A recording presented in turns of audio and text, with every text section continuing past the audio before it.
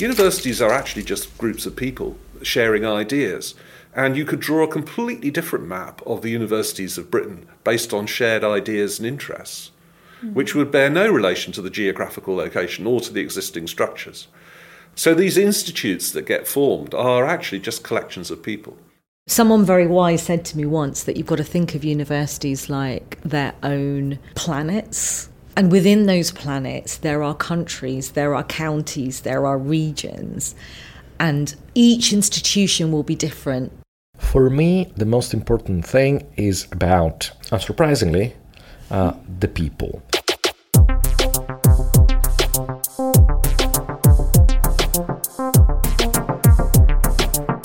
Hello, and welcome to The Output. This series is about digital culture, what it means, and who it's for. At the heart of the University of Leicester is the David Wilson Library, and as of last year, the first space you'll see when you walk into the library, past the coffee shop, is the Digital Culture Studio. It's a prominent and buzzing new space. There's usually some kind of installation being put up or some talk being given, loads of audiovisual displays in all the windows. This is the home of the Institute for Digital Culture. It's all windows. It feels accessible and welcoming. Anyone who visits the library knows it's there. In this 4-part audio series, we will profile and interrogate the central ideas behind this new Institute for Digital Culture in its inaugural year. I'm Dr. Sophie Frost. I'm a research fellow here at the University of Leicester, having spent the last several years exploring the impact of digital technology on cultural work. And I'm Chris Thorpe-Tracy. I'm not an academic, but I work as a writer and a creative producer with 2 decades in the arts and culture sector. Chris and I have worked on a number of research podcasts together. Voices of the Royal Pavilion and Museums, People Change Museums, and The Hidden Constellation. Check them out, they're really good. So, Sophie, before we get into it, for this series, what are the questions we're exploring and trying to get answers for? Well, as I see it, we've got 2 urgent issues here. The first one is, what is an institute within a university in 2023? And then, what do we mean by digital culture in 2023? In order to answer questions like these, I tend to draw on ideas from cultural anthropology, like Clifford Geertz's ideas of deep hanging out, which he came up with in the late 90s to describe a method of immersing oneself in a cultural group or social experience in an informal way. But, and this is important here, I'm not an outsider to research at the University of Leicester. So really, when we're asking these questions, we're insiders looking out, not outsiders looking in. Well, I'm a sort of outsider looking in. Can you explain the Institute for Digital Culture? What is it? What's it doing in the heart of the University of Leicester? So that's what we're going to explore. In a nutshell, the Institute for Digital Culture fuses technology and culture to generate ideas in a number of subject areas, from digital humanities and digital heritage, media studies, to creative computing and data science. In its first year, the Institute has established 4 central themes: digital skills and leadership, inclusive digital design, creative and cultural technologies, and cultural informatics, so that's big data, modelling and simulation. For our purposes, for this series, we've understood these 4 themes as people, design, tech and data. So here we go. Episode 1, People. In this episode, we're going to ponder what it means to hold so many different perspectives of what digital culture is and who and what it's all for, all gathered beneath the umbrella of this one institute. Before anyone else, let's meet the librarian. I'm Steve Williams, and I am the University Librarian and Director of Library and Learning Services, which covers a range of activities from traditional libraries to working in partnership with the Institute for Digital Culture. We're lucky in some ways. We get to work with so many students, with researchers, with academics, with external partners, with the community. So we sit at the heart of the campus, we invite people in, we go out, and it's just a really nice place to be, really. So the digital tools start to change the way that we do things. And we've seen that massively accelerate right up to the present day now with the introduction of artificial intelligence and large language models, how that is going to change how we query data and how we can read and understand data. So whether we're talking about text or handwriting, whether we're talking about images, whether we're talking about 3D models of Egyptian artifacts, whatever that content is that we're looking at, digital is all part of it, and libraries exist to make information available to our users. So all of the forms of this information that we can make it available in count, and the more we can make material discoverable and accessible, then we're in a good place. And we support that research endeavour, we support family history, we support all of the kinds of activities that people out there want to take place. So basically it makes total sense to have this institute embedded within the library. Yes, and it's helped us clarify some thinking as well, and understand things in ways that we maybe hadn't thought so carefully about before. So it's given us an opportunity to explore. It's an opportunity for us to sit back as the library and say, okay, what hadn't we thought about? It's always nice when somebody points out something to you that you go, that's really obvious, but it's really important, and we'd never thought about it. The Institute has been here for a relatively short time so far. I'm delighted that all of this came together and we were able to host the Institute here. I think for us now the challenge is to make the most of that. So I've learned quite a lot from working with Ross and others at the Institute. Our role now is to amplify that and go, okay, these are the good things that the Institute is bringing. How do we make that normal? How do we get that to reach out into the wider communities? How do we maybe bring in some of those communities who have differences that we're not aware of that normally stop them coming into our building or stop them accessing information in a way that we take for granted? So yeah, I think it's a journey that we're on, and I think it's the start of that, and there's plenty of space and for us to explore in the future. It's a legal requirement for authorities to provide public libraries. Universities couldn't really have survived without the libraries, and then the needs of bringing the digital in just came naturally because institutions needed to provide that sort of digital know-how. Libraries were an obvious place to do some of this work, and quite often you find that early adopters hang around in places like this. I'm Clarissa Wilson. I'm a postgraduate research student. I'm getting my PhD here, just started in September. Congratulations. Yeah, I'm one of the Future 100 scholars for the university. Could you say just what that means, the Centenary Scholarships? Yeah, so the Centenary Scholarships, or the Future 100 Scholarships, those came out sort of at the 100-year mark. And honestly, I really respect the university for this. You know, as kind of a celebration that we've been here 100 years, that we are a public university with a very sort of democratized history. It was crowdfunded, which seems very ahead of the curve now. They, instead of doing something big and flashy with architecture, they gave out 100 scholarships. I started out with digital storytelling, looking at sort of very broadly, how does digital storytelling enable people to diversify their stories, to be heard, to be included in the heritage sector. I looked a lot at sort of what technology we were talking about and what sort of stories that might mean. And while it's early days still, right now it looks like I'm going to be looking at fictive identities and the creation of them in the heritage sector. You know, when we are trying to empathize, when we're trying to look through someone else's perspective, what does that do for the way that we accept information? You know, the more we kind of sink into that other self, either through prompted questions in the museum, through a living history angle, something like that, how does that change how we look at the present, the past, other viewpoints? And the more I kind of looked at that, the more I realized there were a lot of other fields that have really valuable insights for us in the heritage sector that we should be kind of drawing together and making not really a best practices guide, but just a vocabulary to begin to have those conversations. Being here, especially being here right now, right at the start, I'm really enjoying it's more of a lab environment.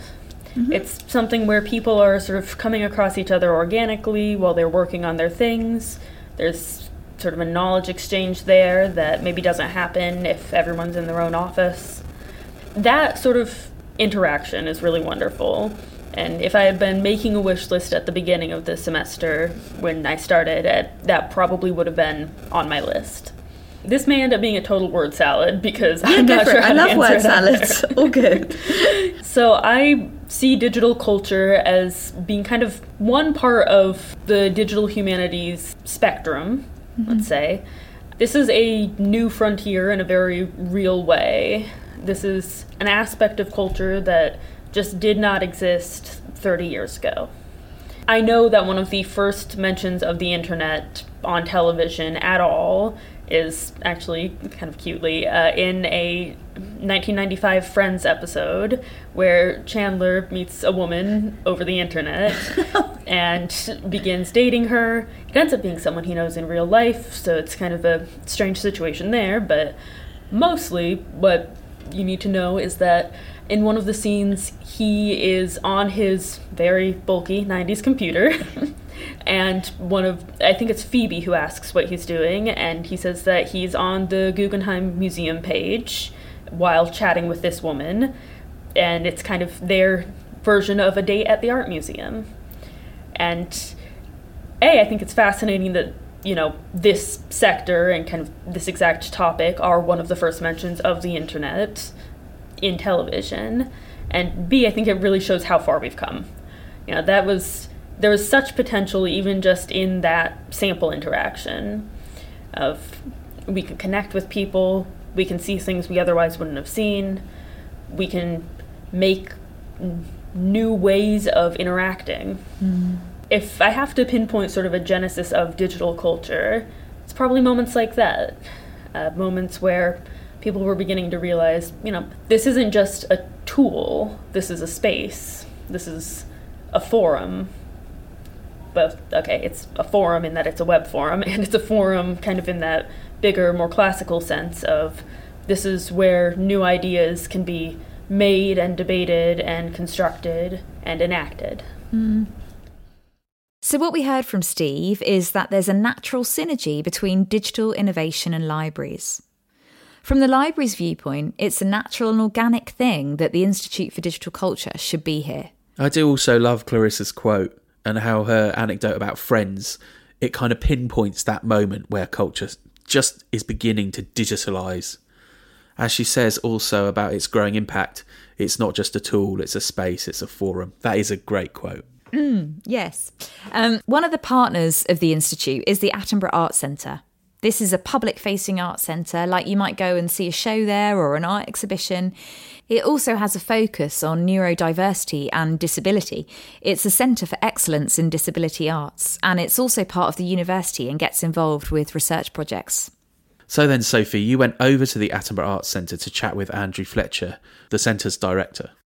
So my name's Andrew Fletcher. I'm the director here of Attenborough Arts Centre, which is the public-facing cultural venue at the University of Leicester, and we run visual arts programmes, exhibitions, performance programmes, learning programmes, and then university programmes working with university research, teaching and student experience. So we're public-facing, but we're very much of the university and want to integrate ever more closely with the university, because I think the potential of arts and cultural organisations within universities is so rich with potential. We are a partner with the Institute for Digital Culture. The Institute, as we understand it, supports the culture sector in its digital work and ambitions.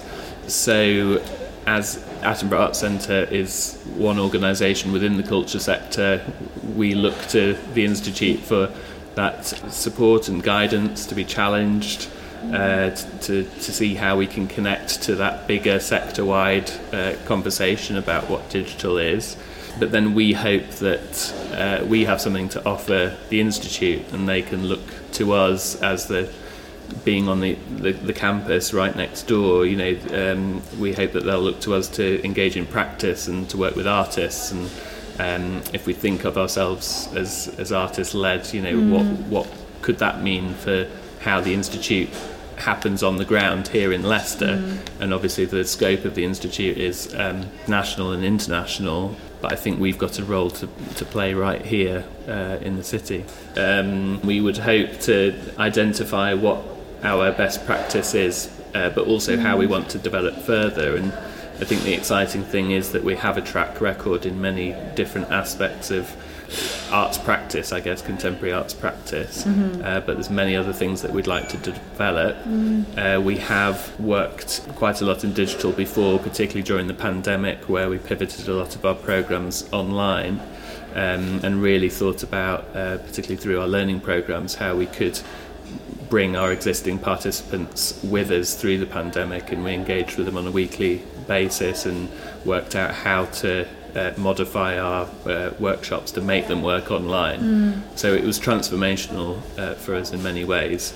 And now, sort of post-pandemic, thinking about what's the legacy of that, and how do we think about digital in this sort of new world. What are your hopes for digital culture?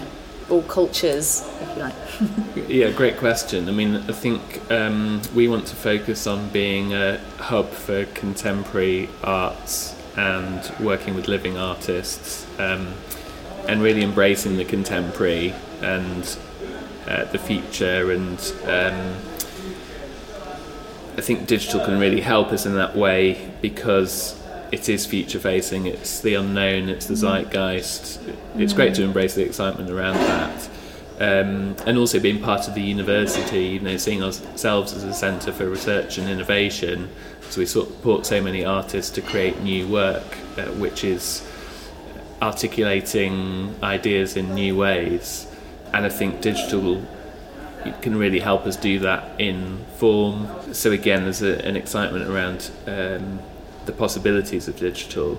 Attenborough Arts Centre has also been a centre for accessibility and inclusion right from the beginning, and I think digital offers this potential for thinking about what does accessibility and inclusion look like now, whether that's for people who can't come to the centre for whatever reason, if they can't leave their home or they can't travel, you've got a far greater geographical reach, but also maybe people who don't come to cultural organisations or what are seen as establishment cultural organisations. If people are intimidated about engaging or just don't know that we exist, how can a digital offer potentially reach people in new ways without them having to come to the venue? It's sort of interesting thinking again about it's an Institute for Digital Culture, but to what extent do you need a physical location as well? So I think physical location is good, and but it can exist in multiple places. It can exist at Attenborough Arts Centre, it can exist in different locations on campus and across the country and internationally as well. So I think there's a real value in it being able to scale in all sorts of different ways. I think there's a real great potential for it to get stuff done, and I know a lot of people have talked about that being a central priority to really make that real world impact, to identify what are the issues that everyone's grappling with, debating, needs evidence for, needs help and guidance to explode the question, or the Institute can really provide that research expertise and that guidance and that challenge, and that will be really valuable.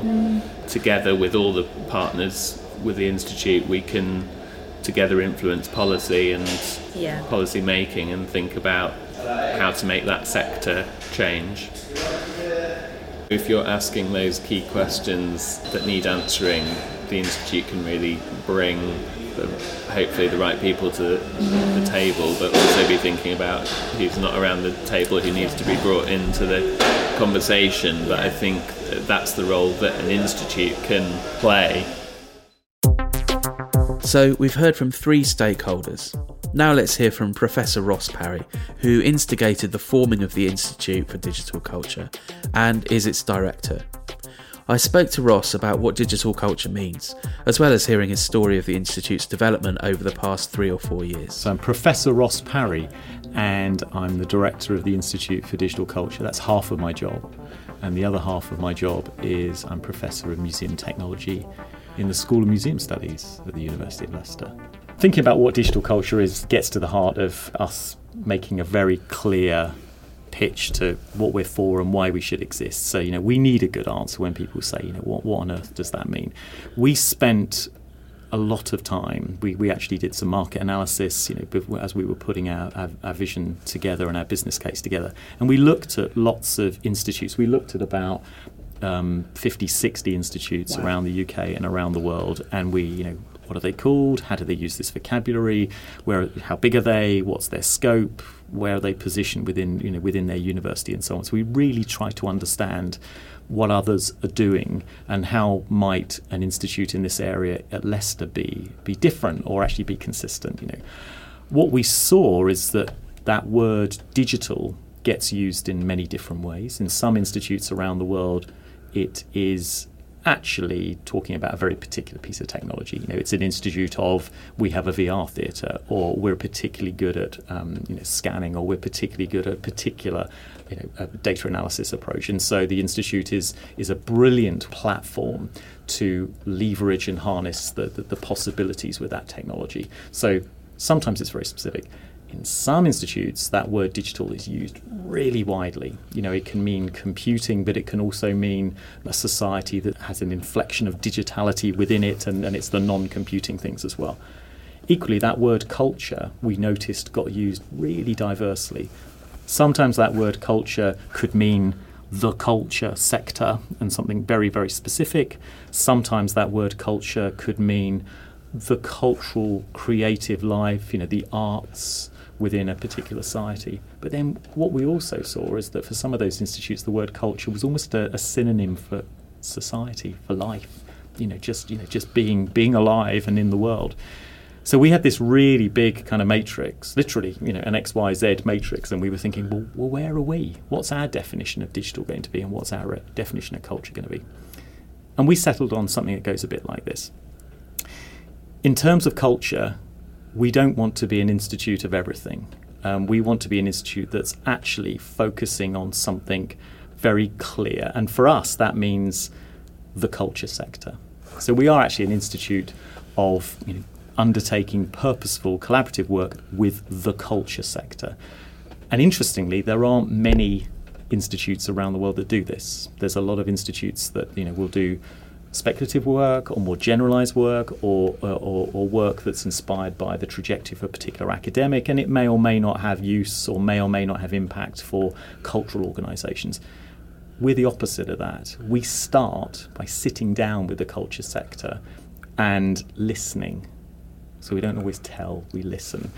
We don't always lead. We want to see what their points of need are, and actually listening to what the needs are from the sector. How does it adapt to a digital world? What does it need to adopt digital technology?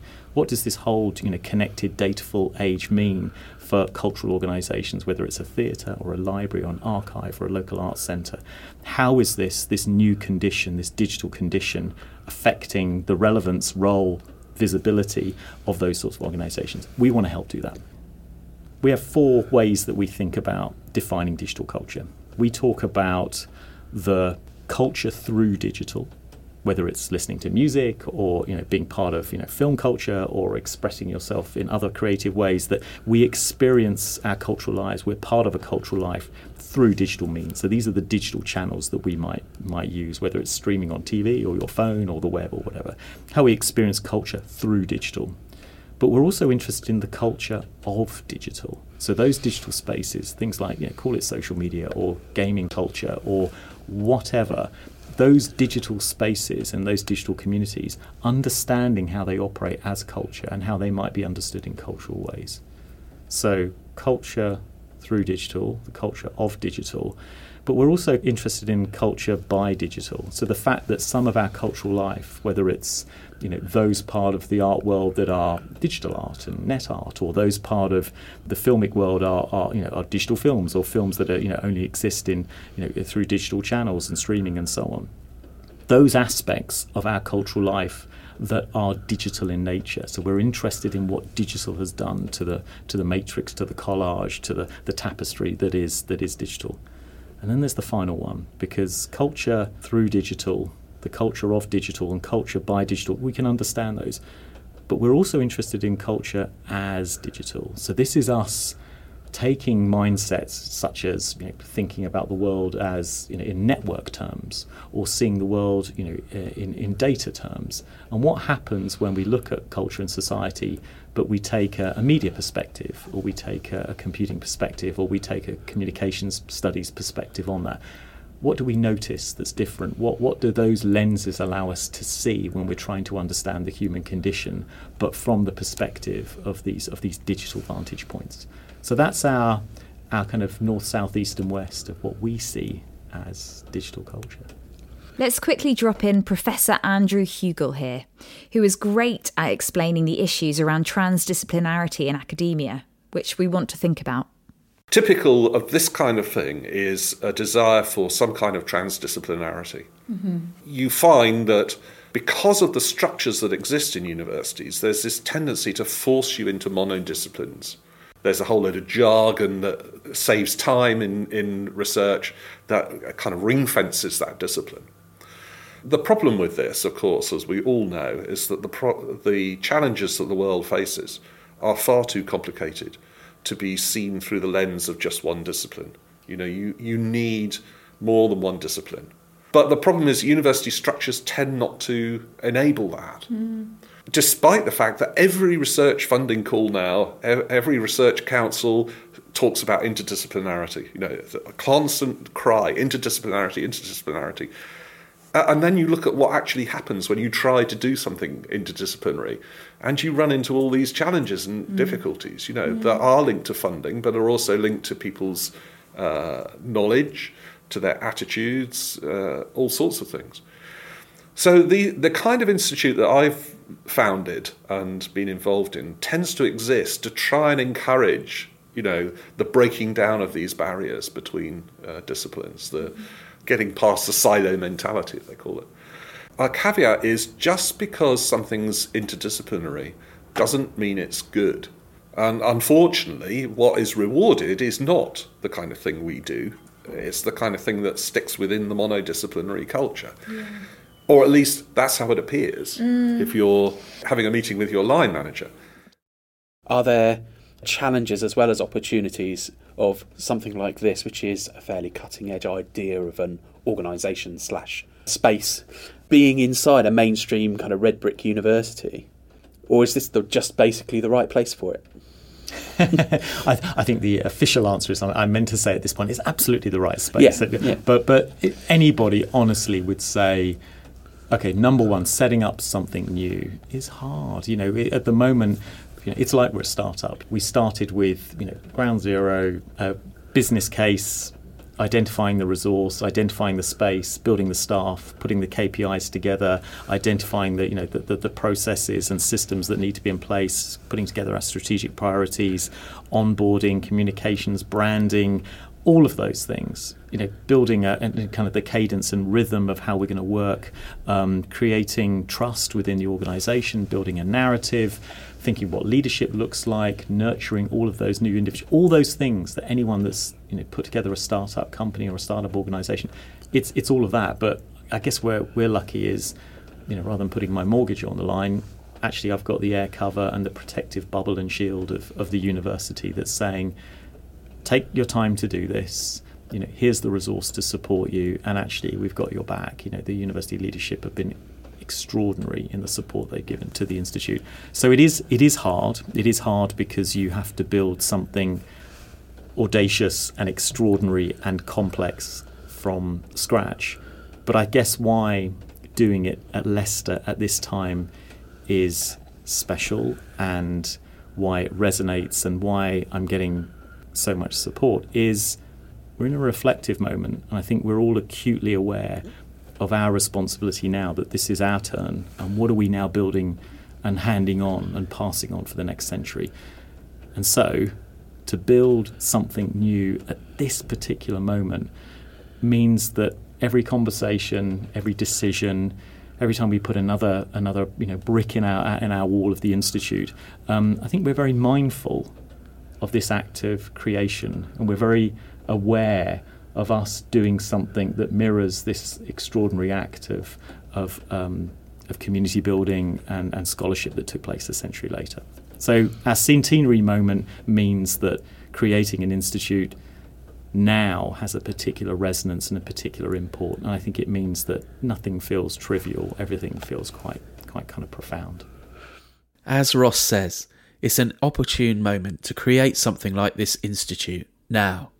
And that makes it a very interesting case study for us. You could describe it as a unique collision of circumstance.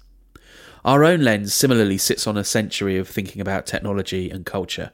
After all, what is a downloadable, streamable audio series 100 years after the invention of radio, if it's not the language and expression of an older culture filtered through the transformative impact of digital technology? My name is Alberto Cosso, and I am working at the University of Leicester as a lecturer in media and communication, and my role at the Institute of Digital Culture is fellow, and I am currently the first supervisor of a scholarship that will start in September 2023, which is about art and blockchain. That's my formal thing, yeah.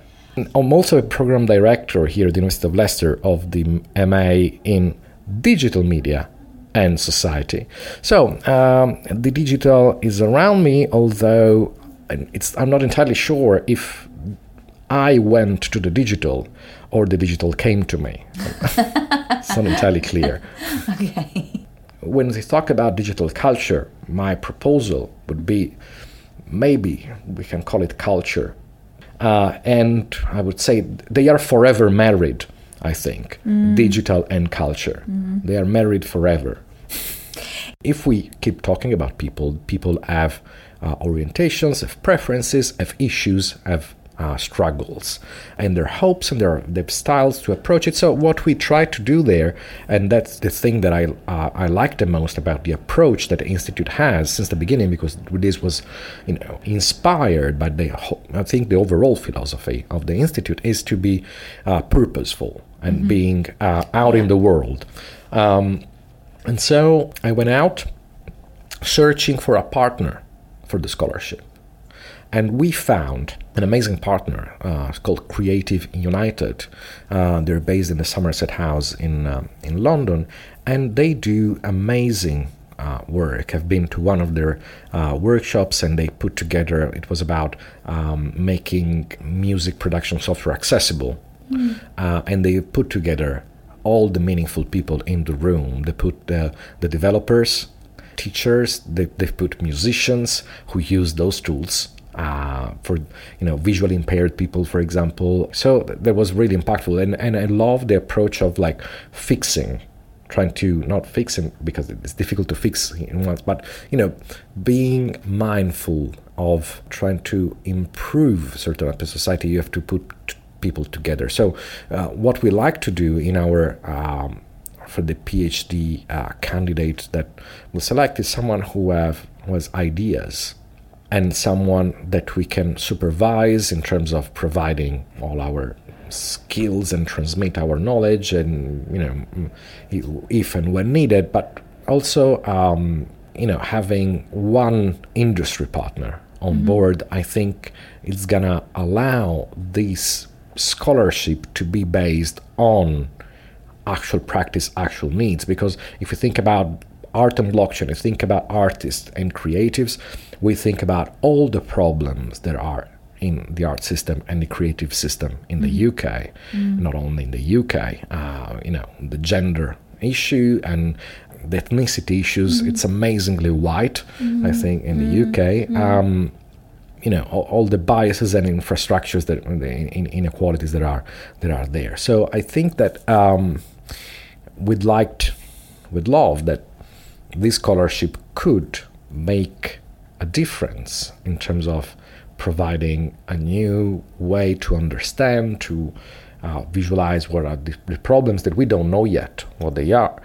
It could be let's assume art and blockchain and new forms of blockchain sustainability for the art sector remains and goes on, but it's grounded in practice, it's grounded in real life, and of course putting together an analysis of what this technological structure offers us in terms of imaginations, I think, but also opportunities. I mean, the blockchain, let's not forget about it. There are many people who have found interesting ways to use that for funding their own ventures, and for, also in the case of museums, to give a new possibility of linking museum objects to a wider ecosystem of stakeholders or people. So there is a way to open up to the people. So there are many interesting uses. So for me, like people and technology, yes, let's understand the interplay, the production of cultures about it.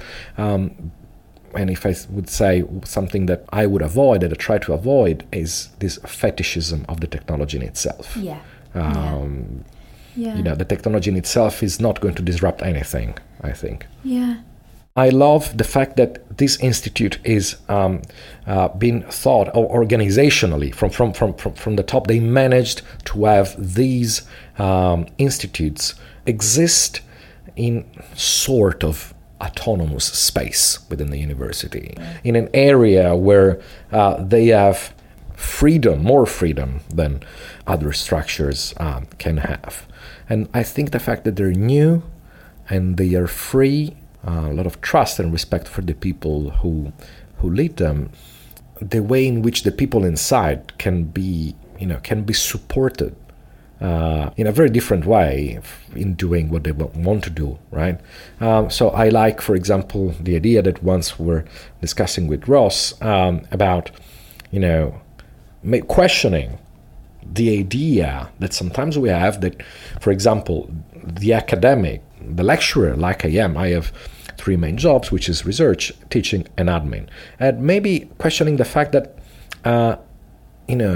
if I can do research, maybe I'm not the best person to write a grant, or maybe if I can write a grant, maybe I'm not the exact best person to actually do it. So, making the assumption that, breaking the assumption that we are or we should be all around, but, giving to each one of us, recognizing our own peculiar abilities. There are academics that are excellent at writing successful grant proposals, and there are academics who are not very good. There are great academics that can teach in the most inspiring way, and there are people who are not that brilliant, I could say.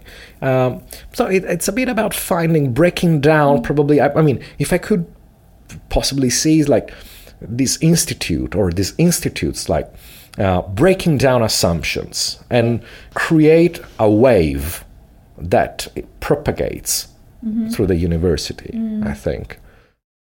My name is Isma Johal. I am the CEO and co-founder of an organisation called Threshold Studios that works all across the country, but also is proud to be the founders and directors of Frequency Festival, International Festival of Digital Culture in Lincoln, which is a biennial festival.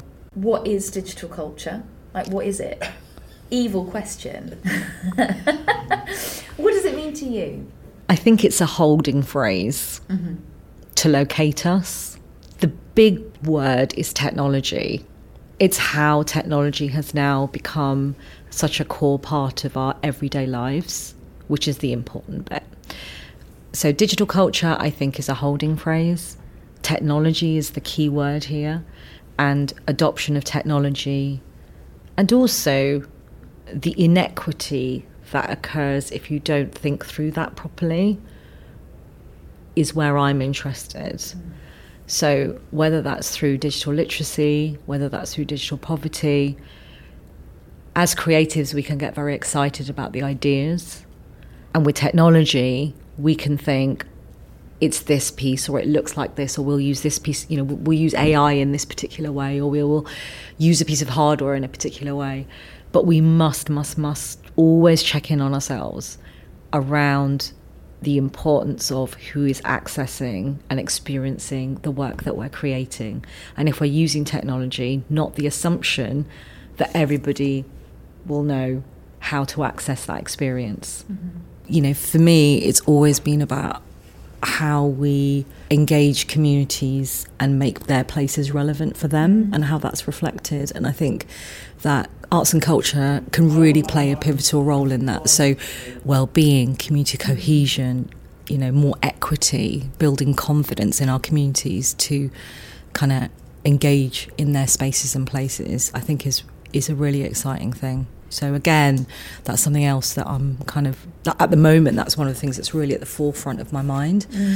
Arts and culture has a really pivotal role, I believe, in breaking down those silos and, breaking down some of those divides in terms of inequality, in terms of entrenchment, marginalised communities. And if we can find a way to embrace technology as part of that, then we are all moving forward together in a positive way. That's very aspirational. For an arts organisation to have a relationship with an institution is a very different thing to an arts organisation having a relationship with a researcher or a course or a discipline within a school or a college. That's huge.